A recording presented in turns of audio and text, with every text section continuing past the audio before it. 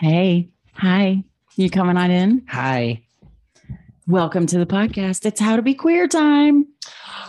Every day is How to Be Queer time. Welcome, listeners. My name is Alex. My pronouns are they, them. And it's Kim. I'm back again. Pronouns are she, her. I like it when you're back.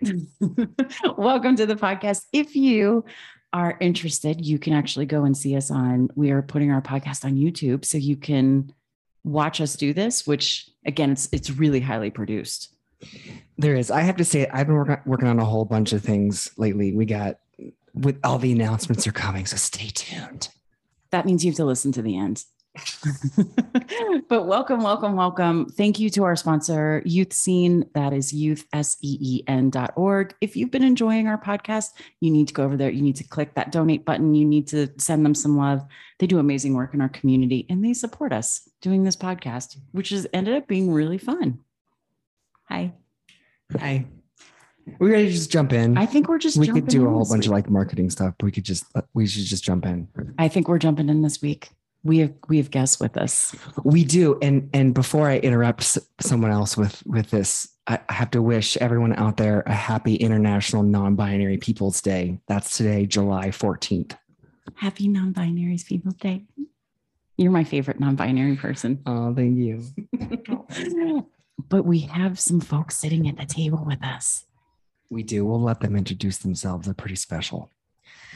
Addison Heron Wheeler. I am co-publisher and editor-in-chief of OFM Outfront Magazine, and my pronouns are she, they. Maggie Phillips. I am the Chief Everything Officer and co-publisher of Outfront Magazine, and my pronouns are she, they as well. Well, welcome, Addison and Maggie and Outfront Magazine to our podcast. We're so excited y'all are here. And I'm going to jump in with my first question because I can like hear our listeners and mom, I know my mom would have this question and she's an avid listener of this. Explain. And I feel that feels even weird, like explain. I hate that word, but I would love to know more when you say she, they. Tell me like, what does that mean? If somebody wants to be supportive to you, like which pronoun should they use? Tell us if that's okay. Tell us more. Yes. So for me, I think I identify both as a woman and a non-binary person kind of fluidly throughout my life. It makes sense to me because of the connection I have to feminist as well as the connection I have to sort of being beyond the binary, to quote our column written by Keegan Williams, and, just kind of fitting in with either male, female, or neither. And I'm equally okay with either she or they, just preferably not he. I get misgendered a lot over email when people just assume someone in editorial is a man. So I would prefer she or they. Oh, we're going to jump right in with all this. Okay, Maggie, tell us she, they. And I love that chief of everything. That's an amazing way to say it. I love it. I have to say I stole that from TikTok. Somebody with a small business had that on their chief everything officer. And I'm like, that is so true. I love it. Especially because we've been so short staffed since we took over. So yeah, I'm doing a lot of jobs. Well, we're both doing a lot of jobs. So, and so she, they, I actually recently came out as she, they, after a lot of, thinking about it. And yes, Keegan's article actually had something to do with that too. I have always talked about how I have felt more on the male side a lot of times in my life, even though there's also lots of female sides of me too. But like, I definitely feel like I'm part of a spectrum. And I love that term spectrum because it's so like just trying to cut it between just male and female, just girl and boy or whatever is just, it's never made sense to me. And yeah, spectrum's a really beautiful word. I agree. Mm-hmm. And then like, when I read Men Are From Mars and Women Are From Venus, I definitely have more of a Mars side to me, especially in relationships. So so I've always talked about that and always, joked about what a guy I am. And even in my marriage, like I'm the guy in the relationship. So it's like, yeah, I definitely need to embrace the fact that there's so much a part of me that's non-binary. And I don't think I would be offended if I was called he. I've definitely been called sir before, but I I feel more comfortable with she or they. And I really like they because that also embraces who I am, but I'm okay with both. I'm comfortable with both. So, well, thank you both for sharing that. And you would, so chief of everything of OMF and editor in chief of OMF, Outfront Magazine. When I met you two, because of the magazine, which was the reason that we met. And the magazine is, if you can tell everybody a little bit about what Outfront Magazine is, and then how you two, because the history of the magazine is actually really fascinating, and how you two came into this world. Do you mind sharing that story? Yes. So the magazine has been around since 1976. That's the year I was born. Ooh, the same age as the magazine. I love that for you. I'm so So we are, not to now make you sound old, but the second longest running LGBTQ publication in America.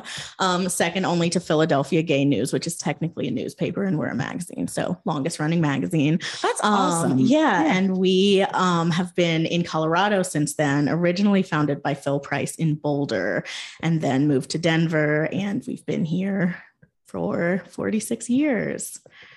Yeah. So did you, before you guys started because you guys are the publishers and owners of OMF? Yes. Right. So tell OFM, sorry. That's okay. Am I getting it confused with a band? Wasn't there like a band in the 90s that was like, something like that? And One Main Financial, who I bank with, sometimes it's OFF. So sometimes people like say it that way. So the magazine is we're going to say it's the longest running because it's not a newspaper, it's a magazine. Yes. So how is it that y'all become who you are with the magazine? How did that happen? Do you want to take that one? Yeah, I'll start. So I moved from Kansas City back to Colorado. I'm a native in Colorado. And so I was so happy to get back here into the mountains. And then the owner was Jerry Cunningham. And I was looking for a job, and I had a background in both administration and graphic design. And that was exactly what he was looking for. And I should probably ask him what it was he saw in me, but he stalked me on LinkedIn and Facebook and stuff. And so he reached out to me via email, and he asked me if I would be interested in working for a 40-year-old LGBTQ magazine. And my first reaction was, 40 year, wait, there's an LGBTQ magazine in my city? Like what, how did I miss that? So, and then I was like, hell yeah, I would like to. So I interviewed with him first, and then I interviewed with the entire team because the entire team had to sign off on me. How big was the team? It was, there were 7 people there. One was missing. So the team was 8 at the time. Okay. And then the one who wasn't there, Christopher Liffler, who you're familiar with. His only question was, what was my zodiac sign? And we're both Leos, by the way, but he started there like 2 months before I did. Anyway, I had never wanted a job so bad in my life. And I was just like waiting by the phone, hoping. I was posting on Facebook, like, everybody cross your fingers for me. And sure enough, like, I got the job, and it felt very personal in my journey because right before I moved to Colorado, I had given up my religion. I had gotten remarried. I had decided that I was going to stop living for everybody else and being what everybody else wanted me to be. And I'm just going to cut that tie and be authentic, be myself, figure out who that is. And then like, if people didn't like that, then they were just going to have to deal with it. Okay. I got to ask how. I know. I think we're both like, I have so many questions. Okay. How old were you when this happened? Well, it was 8.5 years ago. So I must have been 40. Well, 41 when I moved back. Yeah. So, okay.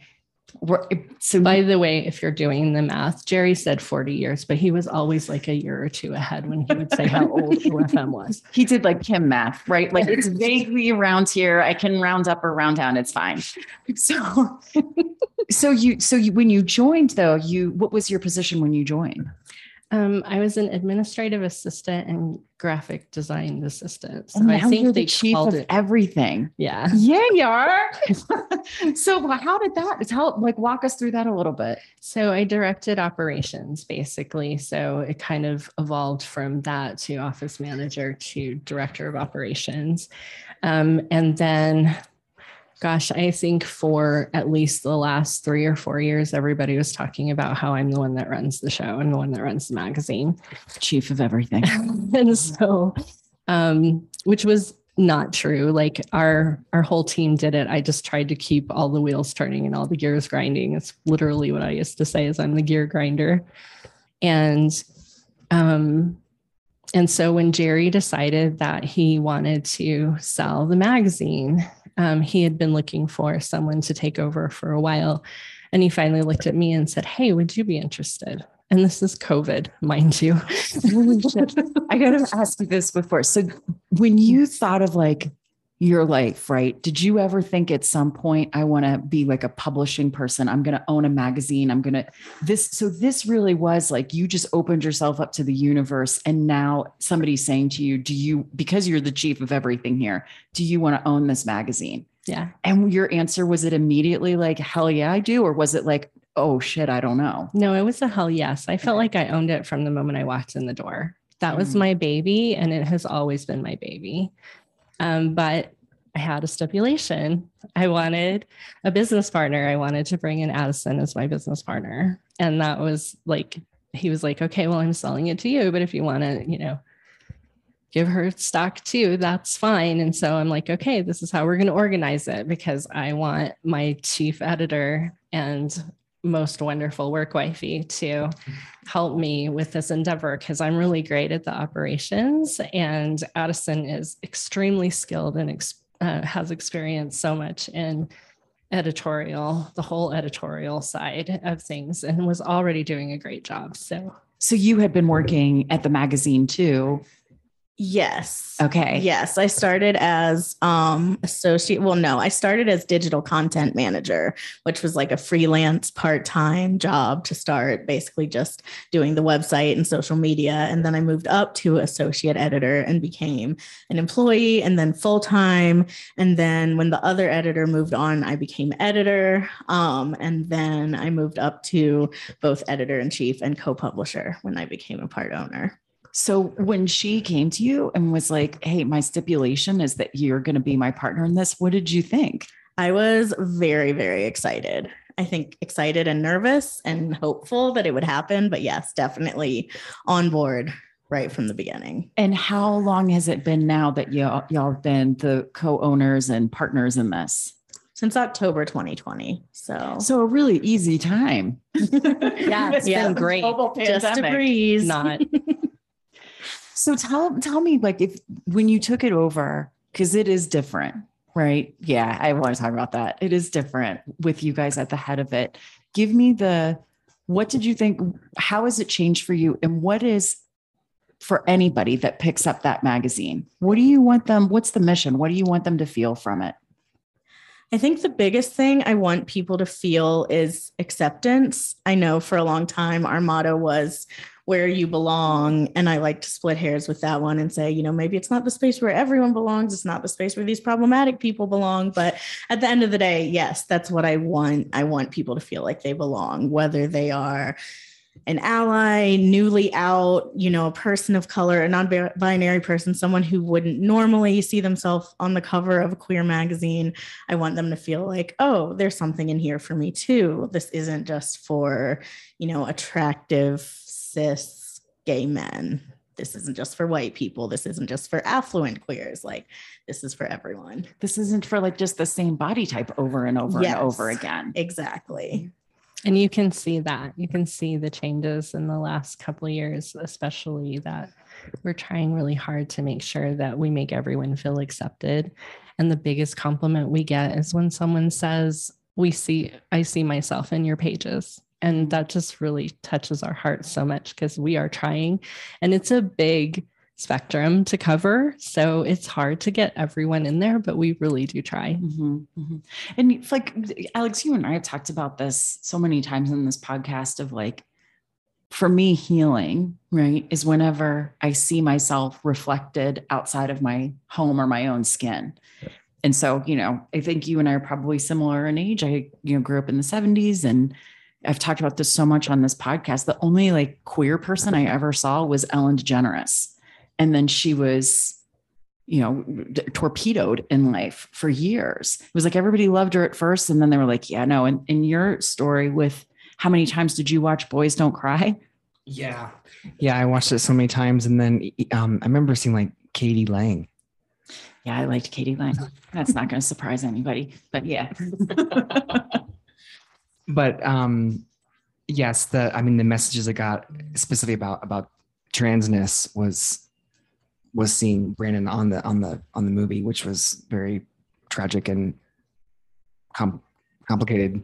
Well, and you, I remember you telling me that you would go over and over and over to watch the movie, almost like you were hoping for a different outcome. It's like I was hoping for a different ending. I'm like, I knew the ending and I knew the movie. Like I was like, why do I keep going back to watch this 3 times? And then I bought a copy of the movie, and but I think I've kind of always tried to. I try to kind of live my life. I have a little bit of an obsession with pain, which is kind of weird, but maybe not. I don't know.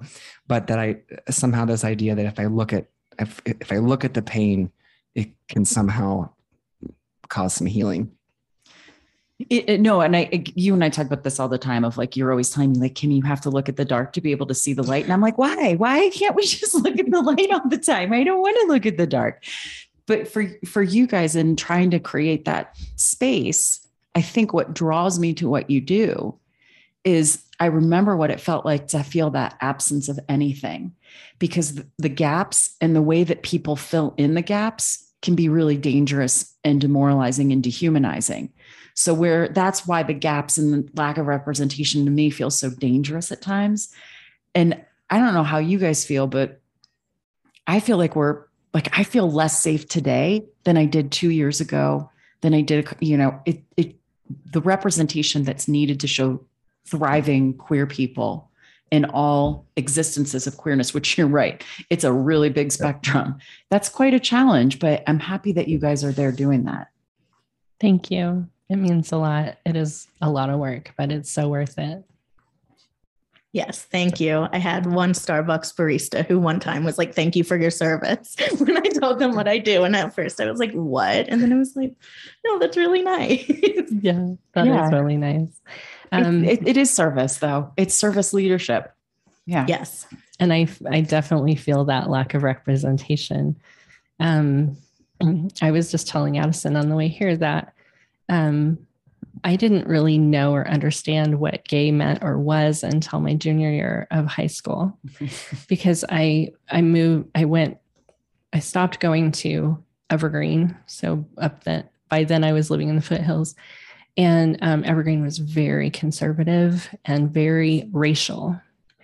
And when I started going to an alternative school where they had kids from all over, I was finally exposed to different walks of life, different viewpoints. And that's when I met a gay kid named Eric, and learned all of the struggles that Eric was having. And it was really difficult for me to witness that and feel that, because I cared very much about him.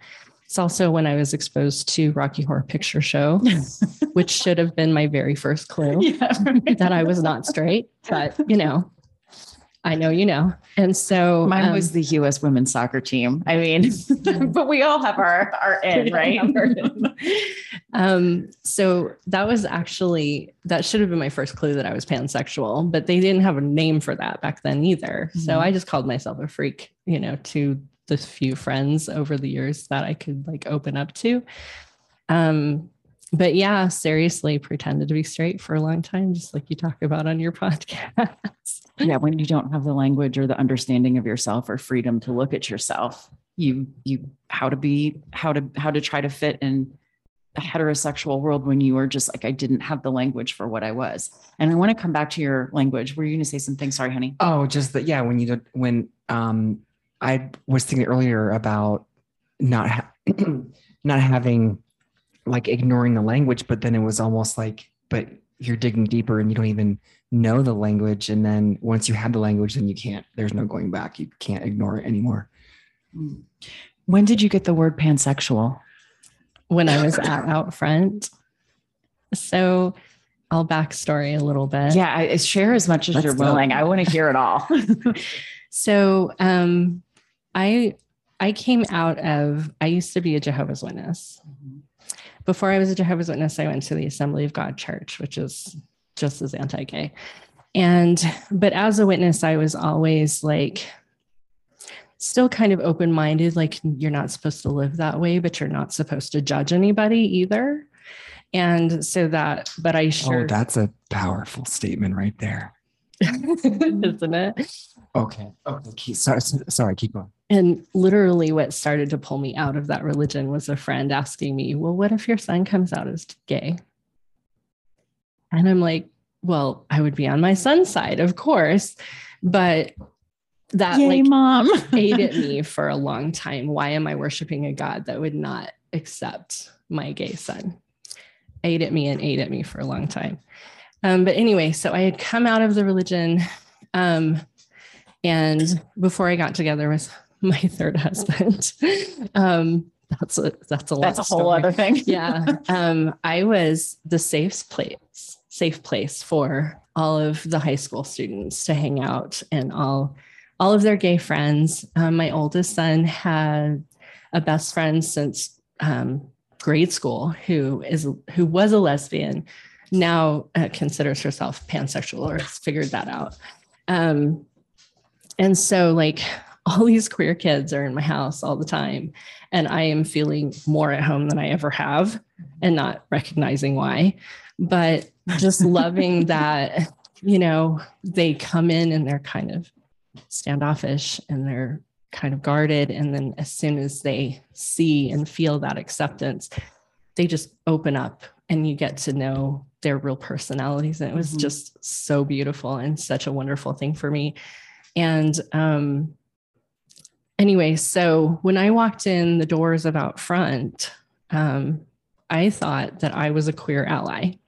Mm-hmm. And so I walk in there, just being an ally to everybody. But the more that I read things, the more that I talked to other people, the more that I talked to my coworkers, especially we had some very intimate conversations, very TMI conversations. The more I came to understand the different types of orientation and identities.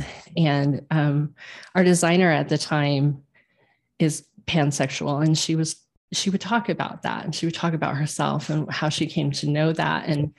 And I related more and more and more to everything she was saying. And so over time, I realized I am as queer as all of these people. Right.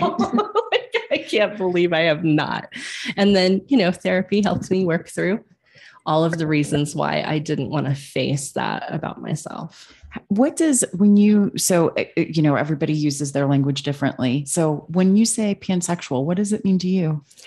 It means that I don't care what is in your underwear. I don't care how you identify. I could be attracted to anyone because I'm attracted to the person.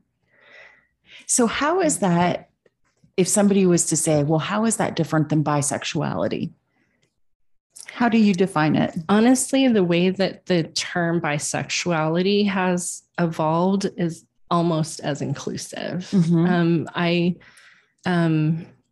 Because now when I read it then, it was really just, you didn't mind if someone was male or female. And I think that's evolved since then. But I couldn't just say, yeah, it's down to that. because I've met trans people that I have been very attracted to. I'm sure I've met intersex people that I've been very attracted to. I don't care what's in your pants. Like, it doesn't matter to me. And so, and I have to repeat, you guys, because I love when you say that. Like, why is everybody so concerned about what's in their pants? But I get, that you have like lesbians are only attracted to women.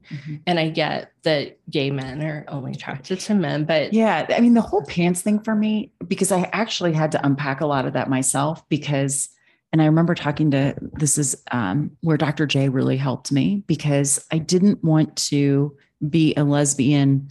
Because quite honestly, like, what do you do when you're like, okay, I could see myself saying I'm pansexual. I don't really care what's in your pants. Nobody should care what's in your pants. I care what's between your ears, but I don't know how much it matters. But then what I had to do, and this is like, Mom, this is when you pause, but I had to think about, what do I feel with certain body parts?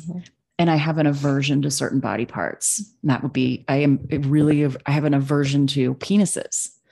And that's what Dr. J helped me unpack, right? Was that, however you identify, you can identify however you want, but I have to honor where my own attraction lies. And it's okay to say, I love, be you, do you. But if I'm going to interact in a sexual way, there are different body parts that are going to feel good to me. And there's going to be ones that don't. Now, have I loved people with penises? Sure. Because what was going on between their ears, I was like, I don't care what's in your pants. Right. Because it's more for me, what's in the head than it is in the pants. But I'm sure I'm not the only person that may have, I know there's other people out there that have aversion to penises. Anyway, thank you for telling me the differences and how that feels for you. Yeah. And I get what you're saying. So it's really the sexual part that makes a difference. That's the part that makes a difference to me. Yeah. Like, again, like, I don't really care what's in your pants. But if you want me to interact with what's in your pants, there are definitely body parts that feel really different to me. And I've talked about that on here, that that was actually one of my to understand myself. That was something I had to go through, was that I could love and be attracted to people with different body parts. But when it came to actually having sex, there was something that really didn't feel right. And that is, whoever is going to be with me, they deserve the feeling of feeling right with their person too. And I'm sure that came through in intimate situations with them. And I want more for those people that had penises that I was interacting with too. They deserve somebody that's like, I'm all about your penis, not someone that's like, oh, it's a penis. So I want to just make that clear. I know. Sometimes I overshare on here. Okay, let's go back to you.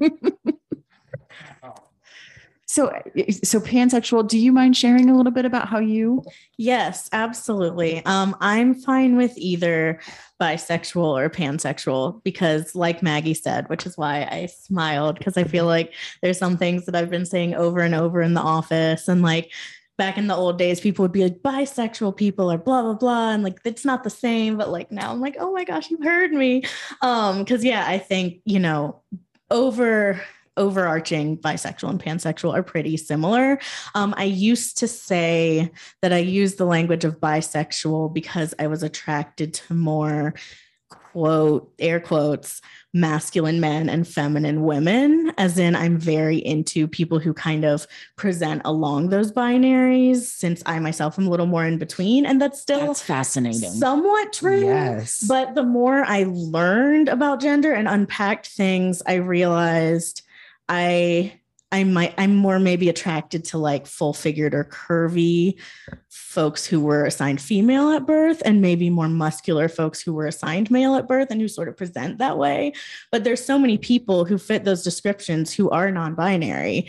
And so it didn't feel genuine anymore to say that I wasn't attracted to non-binary people. And I think that me saying that for a while was probably a self-acceptance thing of not feeling like I was attractive. So I think through unpacking all of that, the easiest way is to say, I'm fine. I like queer the best, I think, but I'm fine with pansexual. I'm fine with bisexual. Queer, I think, just fits me the most because it can also encompass being non-binary. It can also encompass being kinky. It can kind of encompass the whole spectrum of non-traditional I sexual like queer identity. too, because Yeah. as you evolve, like things change and you learn more about yourself, or you try something new, or something else surprises you. So I think the way our identities evolve a lot, queer is just like a really great umbrella term that we're all queer.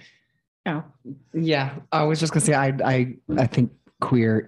I've even been unpacking the word gay for myself, because gay it's still me, but queer is probably the best, because we were laughing last week about I'm more of like a straight man. Yes, you are. Yes. So there's that. But here's my question for the word queer for you guys. How do you feel if somebody outside of the community refers to you as queer? Does that feel good? Or are you like, no, you got to be in community to use that word? No, I feel good about it. You do? I mean, for me, I definitely think it would depend on the context. I know there are still some folks out there who generally are older, who have had it used against them as a slur, and even younger, like even some of the people in our office. And so I obviously think if I did unfortunately hear someone using it that way, yeah, not cool, should not be used as an insult. But what I like is that I feel like people who are allies, like my husband, who started out just being an ally and now is like, I'm queer, it made him more comfortable because he is mostly straight on the spectrum when it comes to attraction to women, but he, is inclusive that trans women are women. He has acknowledged in himself that everyone's a little bit gay. He is in a relationship with two women instead of just, I slept with two women once. That makes you queer. You're in a queer relationship. So I think I've seen people who think they're allies kind of taking it on, and then it kind of allows them to be fully using that label. So I'm here for everyone to use it as long as it's not used as an insult. Yeah, I don't love when people outside the community refer to me as queer. I still have, and I think it's just my own trauma and like just things that were said about me and the way, and sometimes, and this is the thing about being, because I'm very straight passing, a lot of people don't recognize that I'm queer, which also pisses me off. And I say to Alex, I'm like, whenever we're someplace together, I'm like, yes, people are going to know I'm queer because I'm with you and I'm holding your hand and we're like kissing or sitting close. Because a lot of the times when I walk through the world, people don't like clock me as queer. And the bad side of that is people say some really fucked up shit to me. And that's where that word for me, I think I don't like when people outside the community call it, because I have like such negative shit that I hear people say, because they're like, oh, I can say it to her. She's obviously a straight woman. So I have a couple people that I do really feel are allies, and they refer to me as queer. This is my friend, Andrea. I'm like, it feels really good when she says it, but it's like, if I don't know you, no, I have too much. I think I have too much trauma and pain from how that word has been used in the past. But this is a good thing for allies. Ask before you use it. Yes. Right. Yes. Definitely. Yeah. You right. Oh, go ahead. Alex and I are sharing a microphone today. That's why we're so smooth and slick in our question asking. Well, I guess I'm just going to do a rocky little transition into, so we talked about the magazine. Are you willing to talk more about personal relationships and speaking of sexuality, like where you are with your life in that? Absolutely. You want to go first? Sure. All right, Addison, give it to us. So you mentioned you're married to a man. Yes. Okay. So how long have you been married? And because you also, you told us you identify as bisexual, pansexual. So I want to know, how does this work in a marriage with a man? Yes. So I have been married for over 9 years now. It will be 10 years next April. Congratulations. Thank you. And we've been together off and on for 15 years, 16. I'm only 32.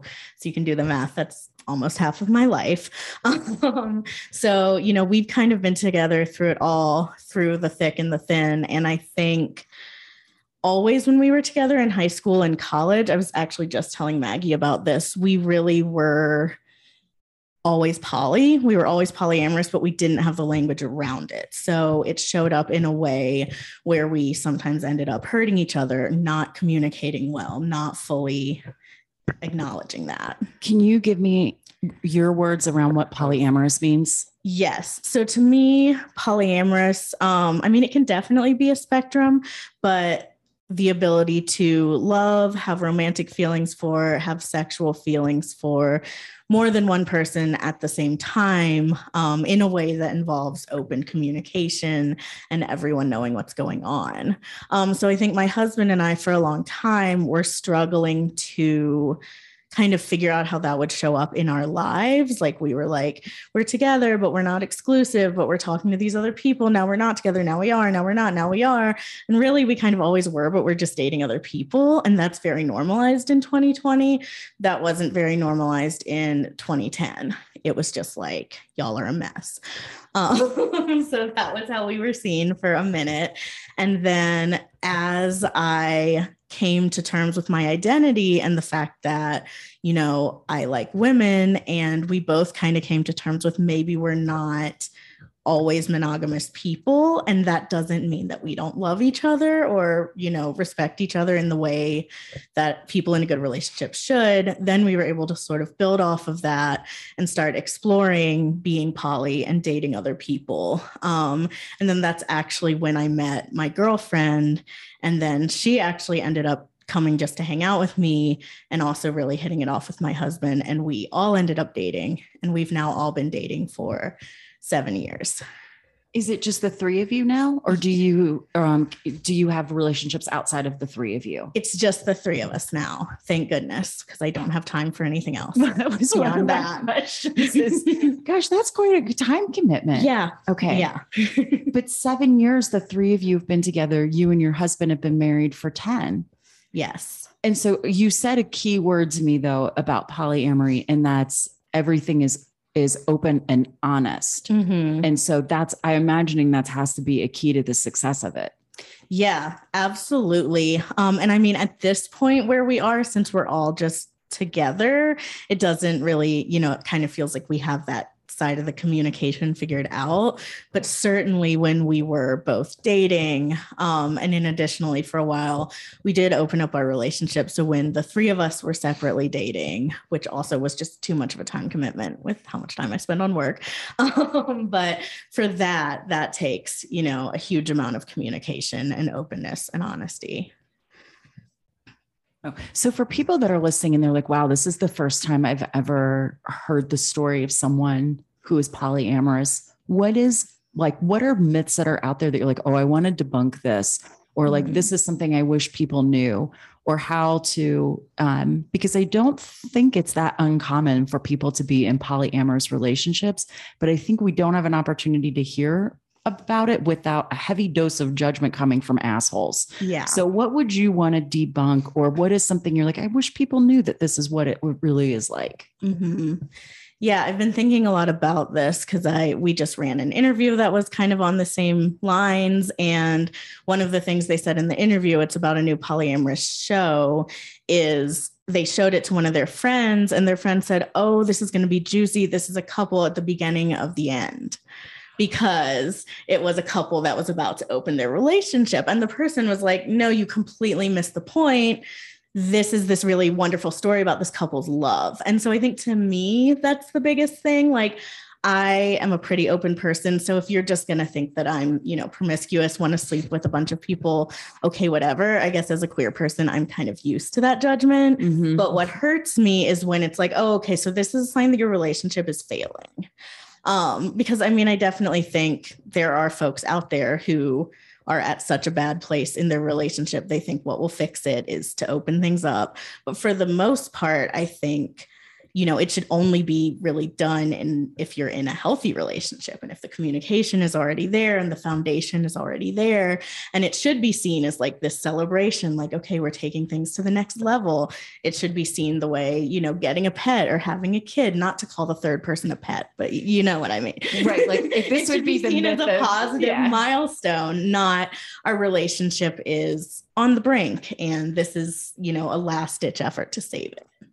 Thank you for saying that. And I agree with you're saying, like the thing about the pet and the baby, where people are like, well, this will fix us. Yeah. I'm like, do you ever want to put yourself in a hotbed of a situation, get a fucking pet or have a baby? Like, yep. It is hard freaking work. Why would you do that?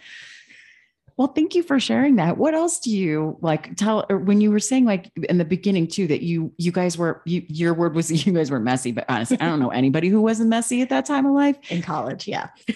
And I worry about people that weren't messy. Right. So I'm like, oh, messy's coming for you. Or you're just not living. Yeah. Right. So how did you start to how did you go from we're messy to having the language of polyamory? A lot of communication, just around, our feelings and checking in and realizing that jealousy is still going to happen and it's still going to be real. And we need to treat each other and things like that come up in a really respectful way. In college, it's like, this is overarching, but no one is communicating. People are overly intoxicated. They're just hooking up. They're just, kind of running around. And like you said, I think it's pretty common to be messy, even if your story is, oh, I was single, but, I was, just sleeping with people, not because it made me feel affirmed, but because I was in a dark place or whatever. There's always some sort of like messy college story. So to me, I think it was just a little bit of growing up and communicating and talking and lots of long hours of, bad conversations, crying, lots of hours of good conversations and excitement and planning and, fantasizing and just the whole spectrum of just kind of like, okay, what do we want this to look like? How do we want people to show up in our lives? How do we want to show up for each other? What's going to change? What are our boundaries? What do we share? What do we not share? All the conversations you can think of, essentially. My mind is like, I know. I don't mean to be quiet. I'm just so in awe, and thank you for just sharing all of that. It's I'm learning. Yeah, I'm really grateful at your openness, because I think that perception of promiscuity or saving a marriage or all of these, I think that is what I see people talking about when it comes to polyamory. And what I'm gaining from you is hearing the level of commitment you and your husband must have to each other to say, no, we can do this.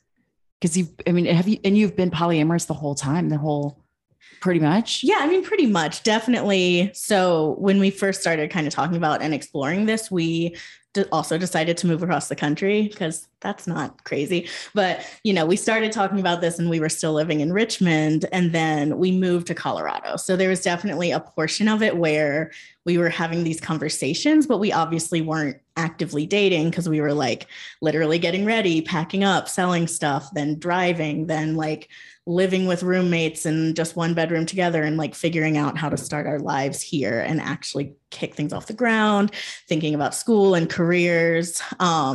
So, it took a while before we really started dating in Colorado, but I also kind of think that was a good thing timing wise, because it sort of gave us this break where we were just the two of us together figuring this out as we were going through this transition. My biggest question would be, when you met your girlfriend and you guys have been together 7 years, but like, how do you start to set those boundaries of like, I guess the jealousy, or like, how do you start building that trust? Because for the person that's coming in too, like you and your husband have been married.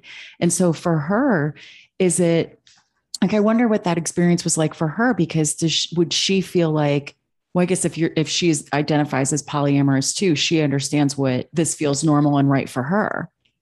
Yeah, I definitely think I can speak for her and say it was difficult for her in the beginning. I 100% know if she was here, she would say that, because we had a lot of conversations around how it is really hard to come into an established relationship. And it is really hard to have three. What it's like to have two-way communication around a relationship in good times and bad. Just imagine adding in another opinion. It's like that. And then if two of you are way more established, there is a lot of, oh, I thought you just kind of knew this about us. Well, I didn't. And now I'm over here feeling awful. And there's a lot of that to work through, especially in the beginning of a relationship like that. So if we have somebody out there listening that's like, okay, I think maybe I'm polyamorous, but I don't know. What would you want them to hear from you as a person that's like, yeah, I figured this out? What's something like for someone out there that might be like, this is the first time they've heard this, or they're resonating with something you're saying, they're trying to identify for themselves? What would you want them to know? I think the main thing is just that it's it's a very beautiful thing, and it can be a very wonderful way to kind of explore who you are, but also that it's not easy. I think the other side of the myth is, swingers parties and giant beds and opulence, and everyone's just, it's like an episode of Nip Tuck. It's an orgy, that whole situation. I would also say that's not it. Okay. Like if that's what if that's the element you're interested in, maybe you and your partner are just interested in being swingers, essentially going maybe to sex parties and never having anything go further than that. If you feel like you can have sort of a genuine love connection with multiple people at the same time, and, it's not just about sex, that's just an element, then yeah, I would definitely say it's rewarding and it's worth exploring. Yeah, because it is very different. Thank you for spelling that out, because being a couple that swings, very different than polyamory, because and you can never say all because you may have polyamorous people that are at swing parties, but those parties are set up just more around physical connection than emotional. Is that right? Absolutely. I hate making generalizations, but that's at least my understanding. No, I definitely think, of course it's life gets messy. I'm not saying people who set out to be swingers didn't ever realize there was a deeper connection with someone and become poly, or people who were poly weren't like, oh, I'm kind of just in it for the sex. Let's just get into that side of it. But I think for the most part, being poly is about wanting those connections, those relationships, wanting things with someone besides your spouse that isn't just sex. So dating and, going on cute dates and cuddling and all of the other elements of relationships besides sex as well. It's like multiple layers of intimacy, because we think of intimacy as just being sexual, but it's lots of different types. Okay. Yes. Do you have like one person that you're like, if this is going on with you, you're like, I'm going to him or I'm going to her, or you like equally would go to either one of them for something you needed? Oh, definitely. It depends. Yeah.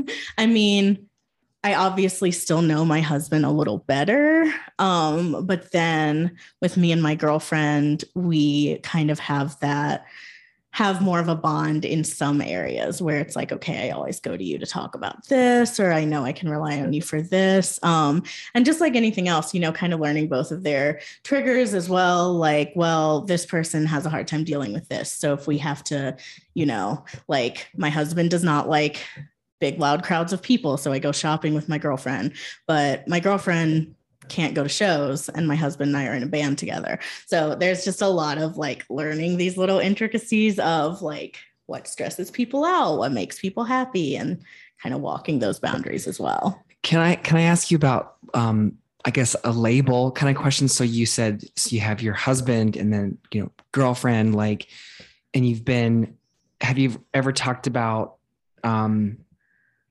I don't even know what question I'm asking. Kind of like, would girlfriend ever change to wife, even though like, how does that? Yeah. We've definitely talked about that. And we're actually, so my husband and I are having our big 10-year, we didn't ever have a wedding. We just went down to the courthouse. We were very poor and like just had moved here, and we're like, let's do this. So our plan is to have a big 10-year celebration this coming April, to kind of, invite friends, invite family, be like, okay, this is it. Like we're having a wedding, whatever you want to call it, a party. Mm-hmm. And so part of us has been like, should we make this a celebration for all three? And then there's the conversation of like, only my family is liberal. Both of their families are not.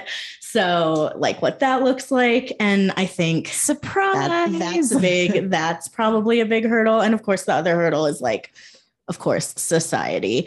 I would love, the idea of having some sort of ceremony and then sort of changing how we refer to each other. But I feel like even as society advances in other ways, there's no legal 3-way marriage. There's nothing like that. There's at this point, like she can't even be on our insurance because they're like, you're not related. Like there are actually a lot more hurdles to any kind of relationship like that than you would think. Do all three of you live together? We do. Yes. So when you want to like get away from everybody, do you have like your own space in the house where you're like, this is my space? Yes. Actually, the only reason things were very tough between us when we lived in like literally a 1-bedroom, like just a little above a studio kind of situation. We are lucky enough to have a pretty decent sized house, and it almost has its own apartment downstairs. There's just one bathroom and kitchen upstairs. So the downstairs is like, we can go there to play music, and my husband hangs out down there a lot, and having kind of like the 2 levels to our house and all these rooms is super helpful because otherwise we would get stir crazy. Well, and I think everybody needs space at some point, right? Exactly. Yeah. Yes. What else do you want to know? You're really great about answering all these questions. I'm really grateful that you're open about it. Thank you. Absolutely. Yeah, no problem. All right. Mag- Go ahead. Oh. I was going to say, Maggie, we're going to turn the hot seat You over to ready? you. Yes. Sure. So Maggie, I know you mentioned you are married to a man. Mm-hmm. So do you want to walk us are you willing to walk us through the details as well? Sure. Okay. And I know how much I really would love to hear more about how you decided to walk away from religion or from your religion at the time. So yeah, tell me everything you're willing to tell me. Okay. Gosh. So I'll start in the middle. So my husband that I'm married to now, he and I dated in junior high and high school. So my 7th grade year, and then my junior year, for just a little bit, and he had already graduated. So, so we already knew each other in the past, and he found me on Facebook about 13 years ago. And we started out as friends, and just over time and talking, and he got out of his relationship. I got out of my relationship, and we started talking, well, could we long distance date? Because I was in Kansas City at the time and he was in Colorado. And so we tried it, and, thanks to Skype and lots of phone calls, we made it. We went on a road trip together, which told me how compatible we were. And so, we fell in love all over again, and in a different adult way. And I had worked through quite a bit of relationship therapy by then, but not all of it. So, we had some serious insecurities that I had to work through, and he's been supportive through all of that. I tried to move out here, and that didn't work. So he moved out there for a little while, and that's where we got married, also in front of a judge, with the intention to have a reception back in Colorado, but that never happened, or a honeymoon. But then finally, when after my mom passed away and I was able to sell her trailer house, I finally had the money to move back out here. So we did that. And we've been through it, but he's been through it as I've come to know myself and find out how queer I am and all of that. And that has been very challenging. We were having quite a bit of problems when we grew apart. He was very distracted with his stuff, and I just took that and went inside myself. I think kind of an abandonment response. And so I was very much involved with my friends, with my work, with the events, with all the queer stuff, and not sharing with him. And so when you say like all the queer stuff, meaning you're on this journey right now of like, suddenly you're like, oh, there's a reason I've always been around queer people. Yeah. Right. And so you're unpacking this, but you weren't sharing it with him. Right. Okay. And also just having a lot of trauma responses from past relationships. So there was a huge package there that was culminating into literally a marriage ending. And I started going to therapy with that in mind. Like, I really want to separate. I don't know if I really want to get a divorce again, like third time, like divorce is horrible. And this is where I'm at and this is where he's at. We did a little bit of couples counseling, but we had a really bad couples counselor. So it helped him, but not me.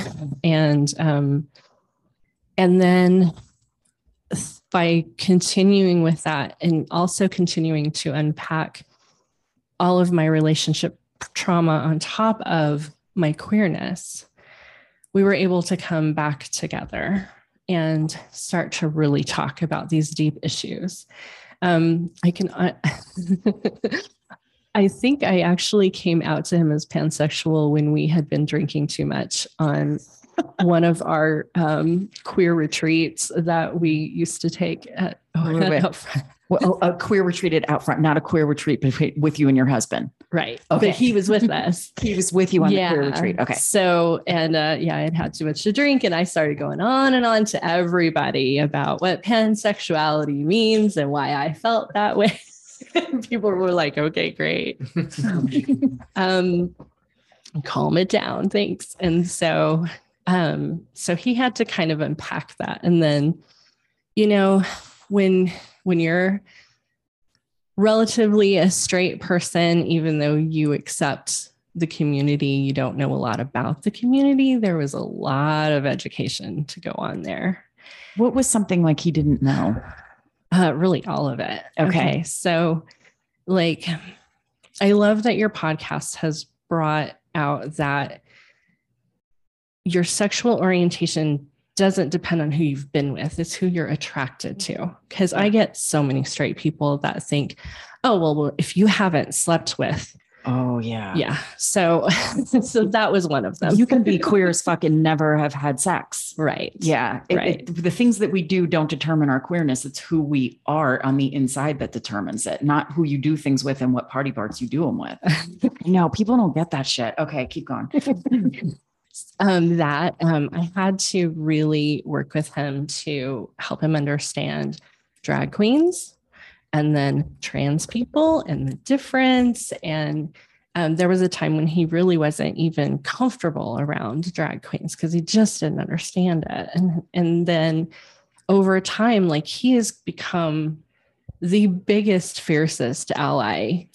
I mean, he will fight a person. He will be as flamboyant as he can be to make his point. Like he loves the community now and he understands so much more about it. But I mean, truthfully, I didn't understand hardly anything about it. I thought I knew some stuff, but when I started at Out Front and over the years, like I've learned so much and there's always so much more to learn. Mm-hmm. So, and that's kind of one of the things is that I got pregnant when I was 17 and probably right at the time when I was just starting to maybe recognize something about myself. And now I've got to decide if I'm going to keep this baby. Mm-hmm. And then I make the mistake of marrying the father. Mm-hmm. And then I went through a very traumatic year and a half, almost 2 years, married to him, and he moved me out to Kansas where I knew nobody, and he was a narcissist. Oh, they love to isolate, don't they? Yes, they do. Yes, they do.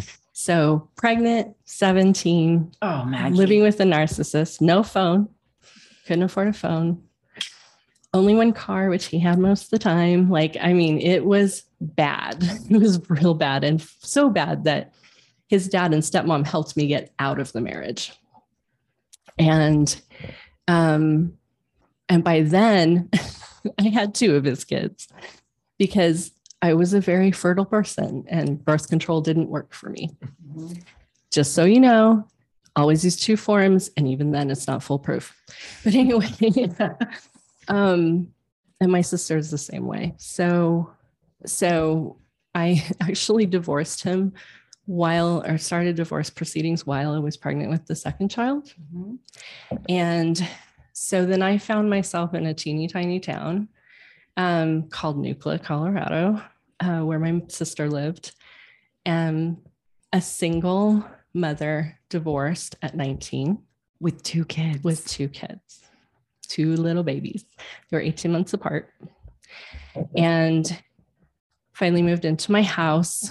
The ex tried to get back with me for a little while. Back then, there's like no information about narcissism and victims of narcissism.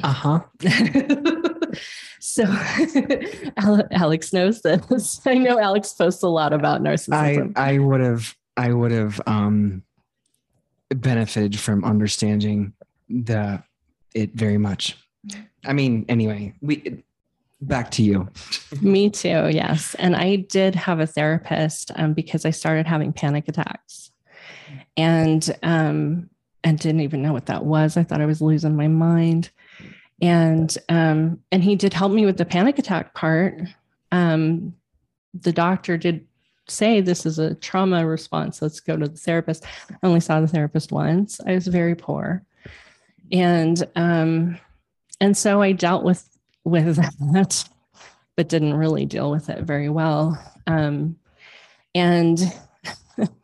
when I moved to Montrose, and by then I had some friends and I had unpacked some of this stuff, but I was at that point like, okay, I am so through with men.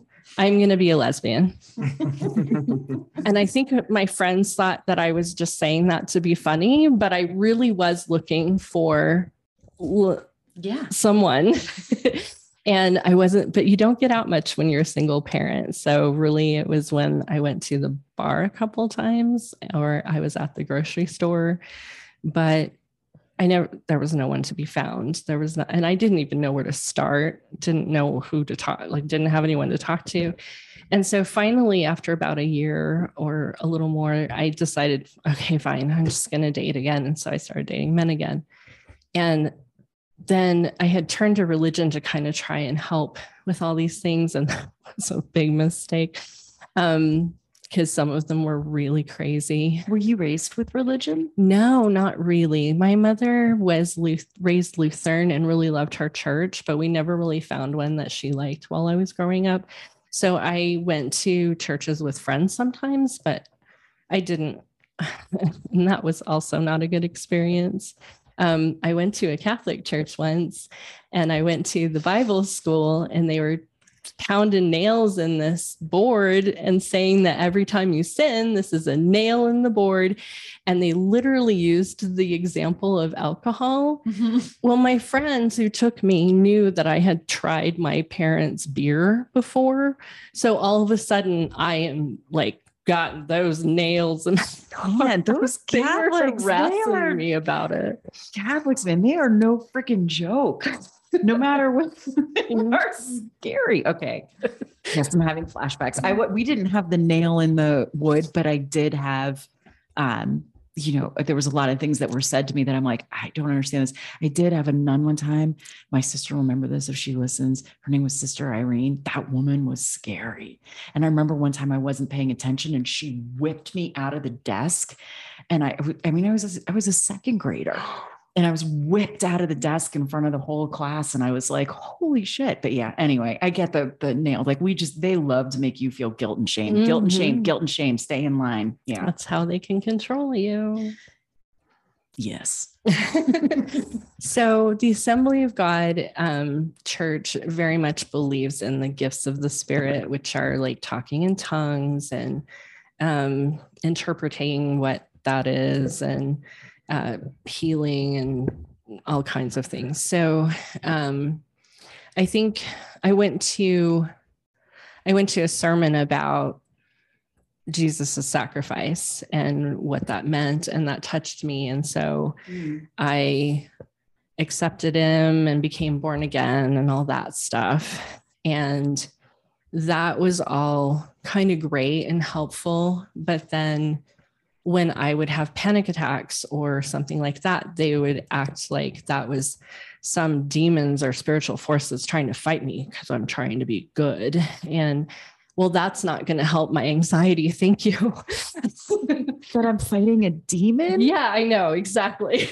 Thank you so much. I'll take another Xanax. So Like, let's abuse you with more abuse. exactly. And so when I started studying with Jehovah's Witnesses, it was actually appealing to me because it was less emotional and more logical. Now we're looking at the scriptures and we're looking at, what this means and some of the backstory, and they know history about this and da, da, da, da, da. So I'm very book smart. So I like that kind of stuff. And even when I was at the Assembly of God Church and I went to a Revelation class, like I was super fascinated by the prophecies and how the different scriptures connect to each other, and all that stuff was fascinating to me. Yeah. And so the Witnesses did that too, and even more so of a deep dive. So I'm really I'm totally sure that's what appealed to me about them. And then they also seemed very accepting, and they are until you become one. And so, and so I was baptized in as a witness in Kansas City. So we had just moved there, but I had been recommended for baptism by the people that I had been going to services with and all of that. And so I spent 15 to 20 years in that religion, still kind of explaining away certain things, like you can't judge anyone because we're literally all sinners. Mm-hmm. So, which I totally believed.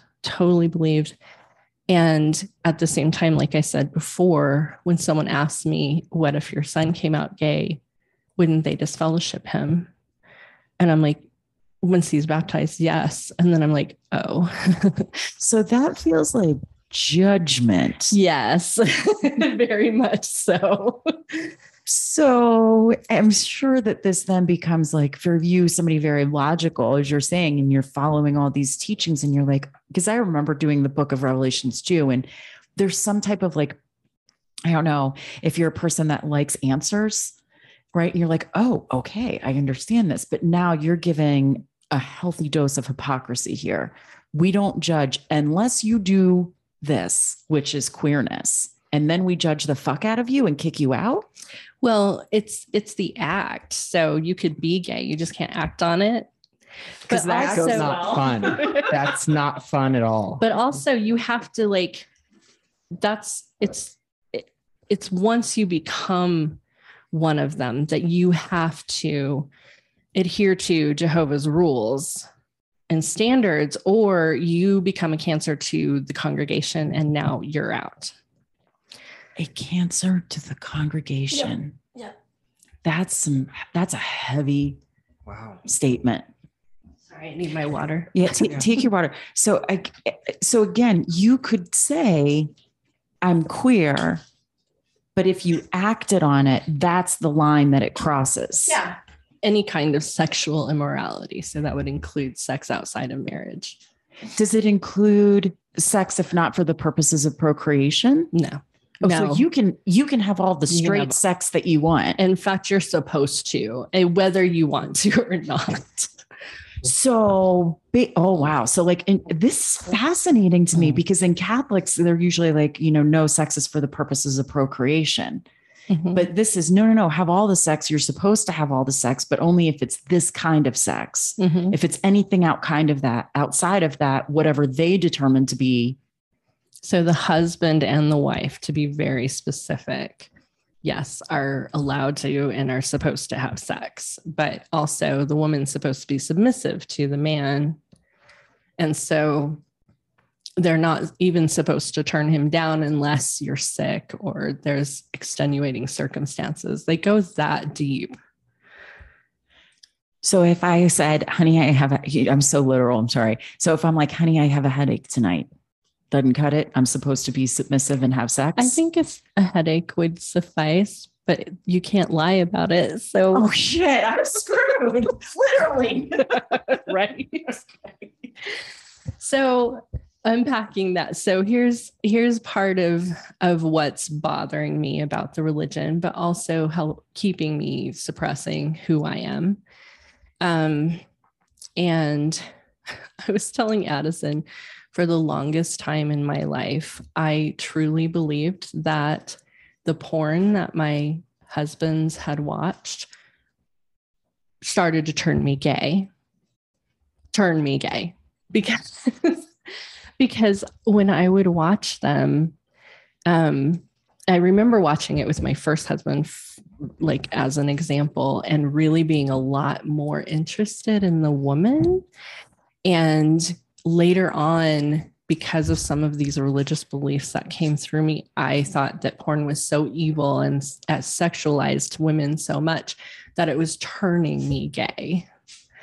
And I was in complete denial that I actually was way more attracted to the woman than the man in a lot of those scenarios. And so that was one of the things I had to unpack in therapy. That was one of the things I had to unpack when I started out front. Like, oh yeah, I did used to think that. Oh my gosh, what's wrong with me? So when I would, I'll just give a specific example. So my second marriage, I've got the 2 kids. I've adopted his daughter. Still a Jehovah's Witness. But starting to come out of that. Marriage is terrible. And I met a woman at work that I was really attracted to. And she was also in a situation, I think a relationship or whatever. So we never talked about it, but we definitely like flirted and like tried to find ways that we could run into each other or hang out together. And I remember feeling like I can't do anything with this because I'm married. And I never had the courage to say anything to her about it. And she never said anything about it to me. But there are little instances like that happen throughout my lifetime that really should have been a clue. But then the other thing that I had to unpack was I had men who cheated on me, and I had women, even from junior high on, girls who had betrayed me in one way or another and tried to sleep with my boyfriends behind my back, sleep with my husbands behind my back. And so I had a lot of distrust towards women. And that was another reason why I was having a hard time accepting that about myself. And so those are some other things that I unpacked. And then I have to talk to my husband now about all of this stuff that I'm unpacking. And I got disfellowshipped when I was separated from my second husband. What does disfellowshipped mean? It means the congregation will have absolutely nothing to do with me. They won't talk to me. It's like a shunning? Yes. Okay. And yet I'm still expected to go to the congregation meetings and sing the songs and not talk to anybody or be talked to. Would they even look at you?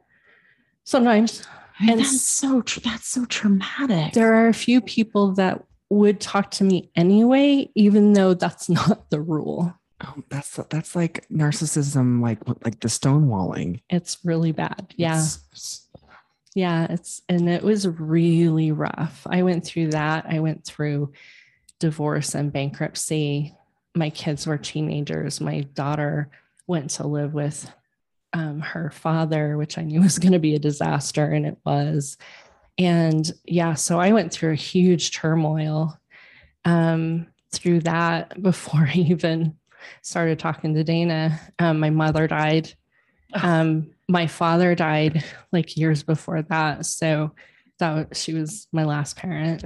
She was an alcoholic. So there was a whole lot of relationship trauma there. And so I've gone through a lot of counseling and therapy through my life, but probably the most intense over the last several years since I've been at Outfront. But like it all started with that decision to be authentic and to get to know myself. And it's been intense and it's been hard, but it's been so worth it.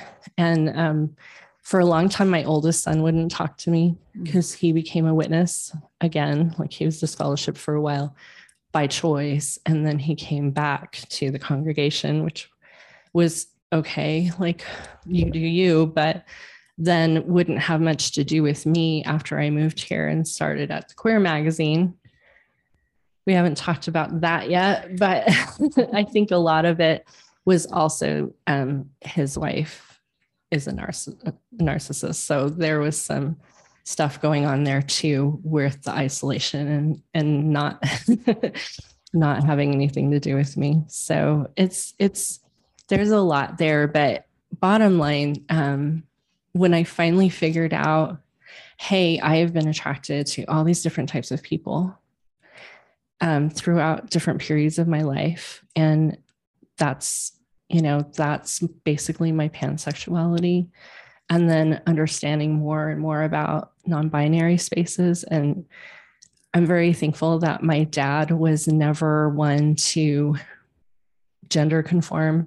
He always made sure I had girl toys and boy toys and didn't care that I liked wearing boy clothes and girl clothes, and taught me that I could be anything I wanted to be, any career I wanted. And so like all of these things have come to fruition, but just in the last several years, and it's a lot, but I love the community so much.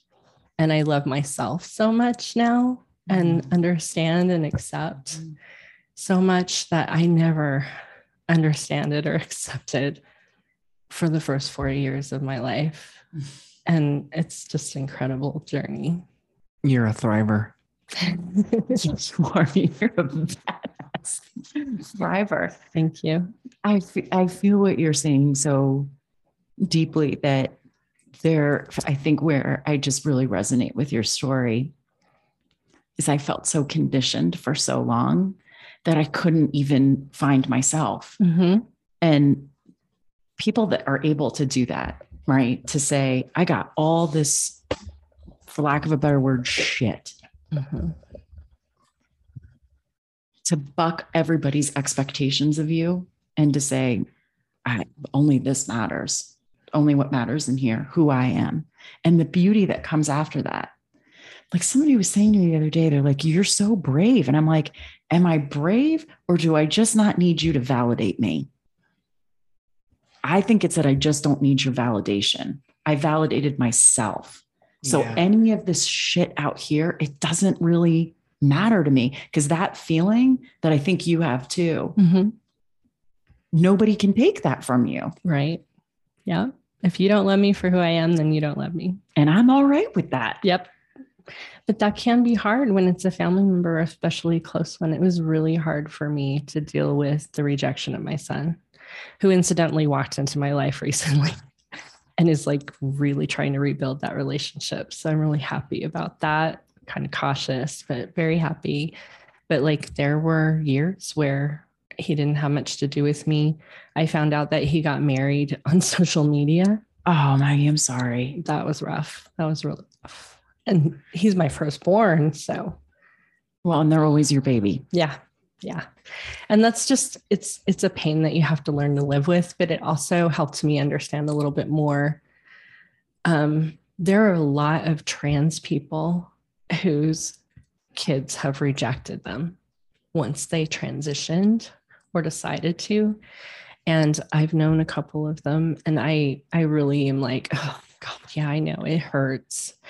And I'm very thankful that the two that I know, their kids have finally come around, and that's good. And I'm glad that mine seems to have like come around too. But yeah, I've got 2 grandkids that I haven't met yet. So I'm really anxious and hopeful that that'll happen soon. So tell us where is marriage now? Where are you guys today? So today, Dana is aware that I would really like to explore at least a sexual relationship with a woman. It could be, and it might not just be a woman, but right now that's the only thing that he's comfortable with. And he understands that means he would not be part of that experience. But it's something that I had wanted to happen more than a few times in my life, and it didn't. And so he understands that is something that I would like to explore. And so but I think there's also still a little bit of a fear there. As much as I love him, I think there's a fear there that I could fall in love with someone else and maybe decide to leave. And I understand that. And I can't completely guarantee that couldn't happen. But at the same time, like, I do love him a lot, and we've been through a lot. And I think that the people that show up for me and that are there for me and that really love me for who I am, and especially all of the changes and stuff that I've been through, to have him stand by me through all of that, like, that really counts in my heart and soul. So it would take a lot to take me away from that. Now, there was a time when I was like really fed up with everything. But now that I've worked through my part in our failing marriage, and he's worked through his part, and we've come together, and I actually communicate now instead of stuffing everything down. I feel like it would take a lot to take me away from him, but I definitely also know that there's this side to me that has not explored anything other than a relationship or a sexual relationship with a man. And I have to see what that is. I have to walk up to the door and knock on it. Yeah. I don't know how that's going to happen. I just am open to the universe helping me figure that out. I mean, look at everything that's happened since I opened myself to the universe in the first place. So yeah. I thank you for sharing all that. I guess my one question just on that last part is, understanding how people, like I was saying before, like for me, like a lot of attraction is not necessarily body parts, but it's between ears. Like I'm not, and there's no, please understand, there's no judgment in this at all, because I am very much like, you do you. Just don't expect me to do what feels right for you. Right. Right. Casual sex is not something that ever felt right for me. And I think it's probably because of the thing between the ears, right? I have to have that to feel attraction. Do you feel like you could potentially just have a sexual relationship, like, and just for it to be that experience that you could have and then leave there and then continue to have the emotional intimacy and physical intimacy with your husband? I have had a casual sexual relationship in the past. I'm definitely more on the demisexual side, meaning that I have to have a connection with a person to feel sexual attraction. But that connection can be a friendship and just caring about each other. So yes, I could have that.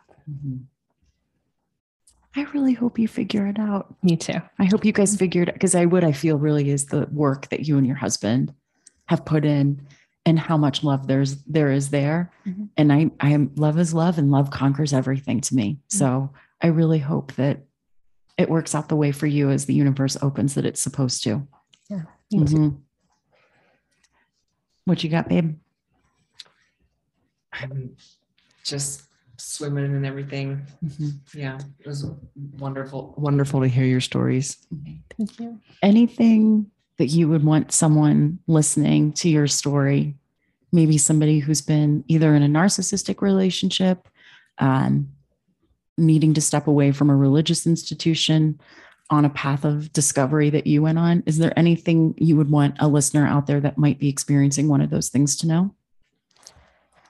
The best thing you can do, and this is true really for any situation in your life, but especially true if you've had that kind of abuse and control in your life, is to really learn to love yourself.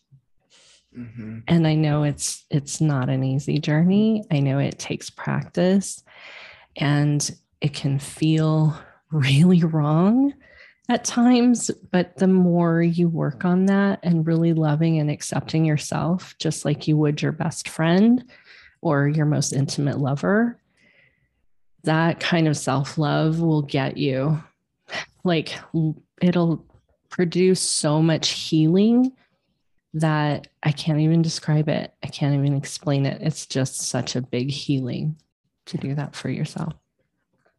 I couldn't agree more.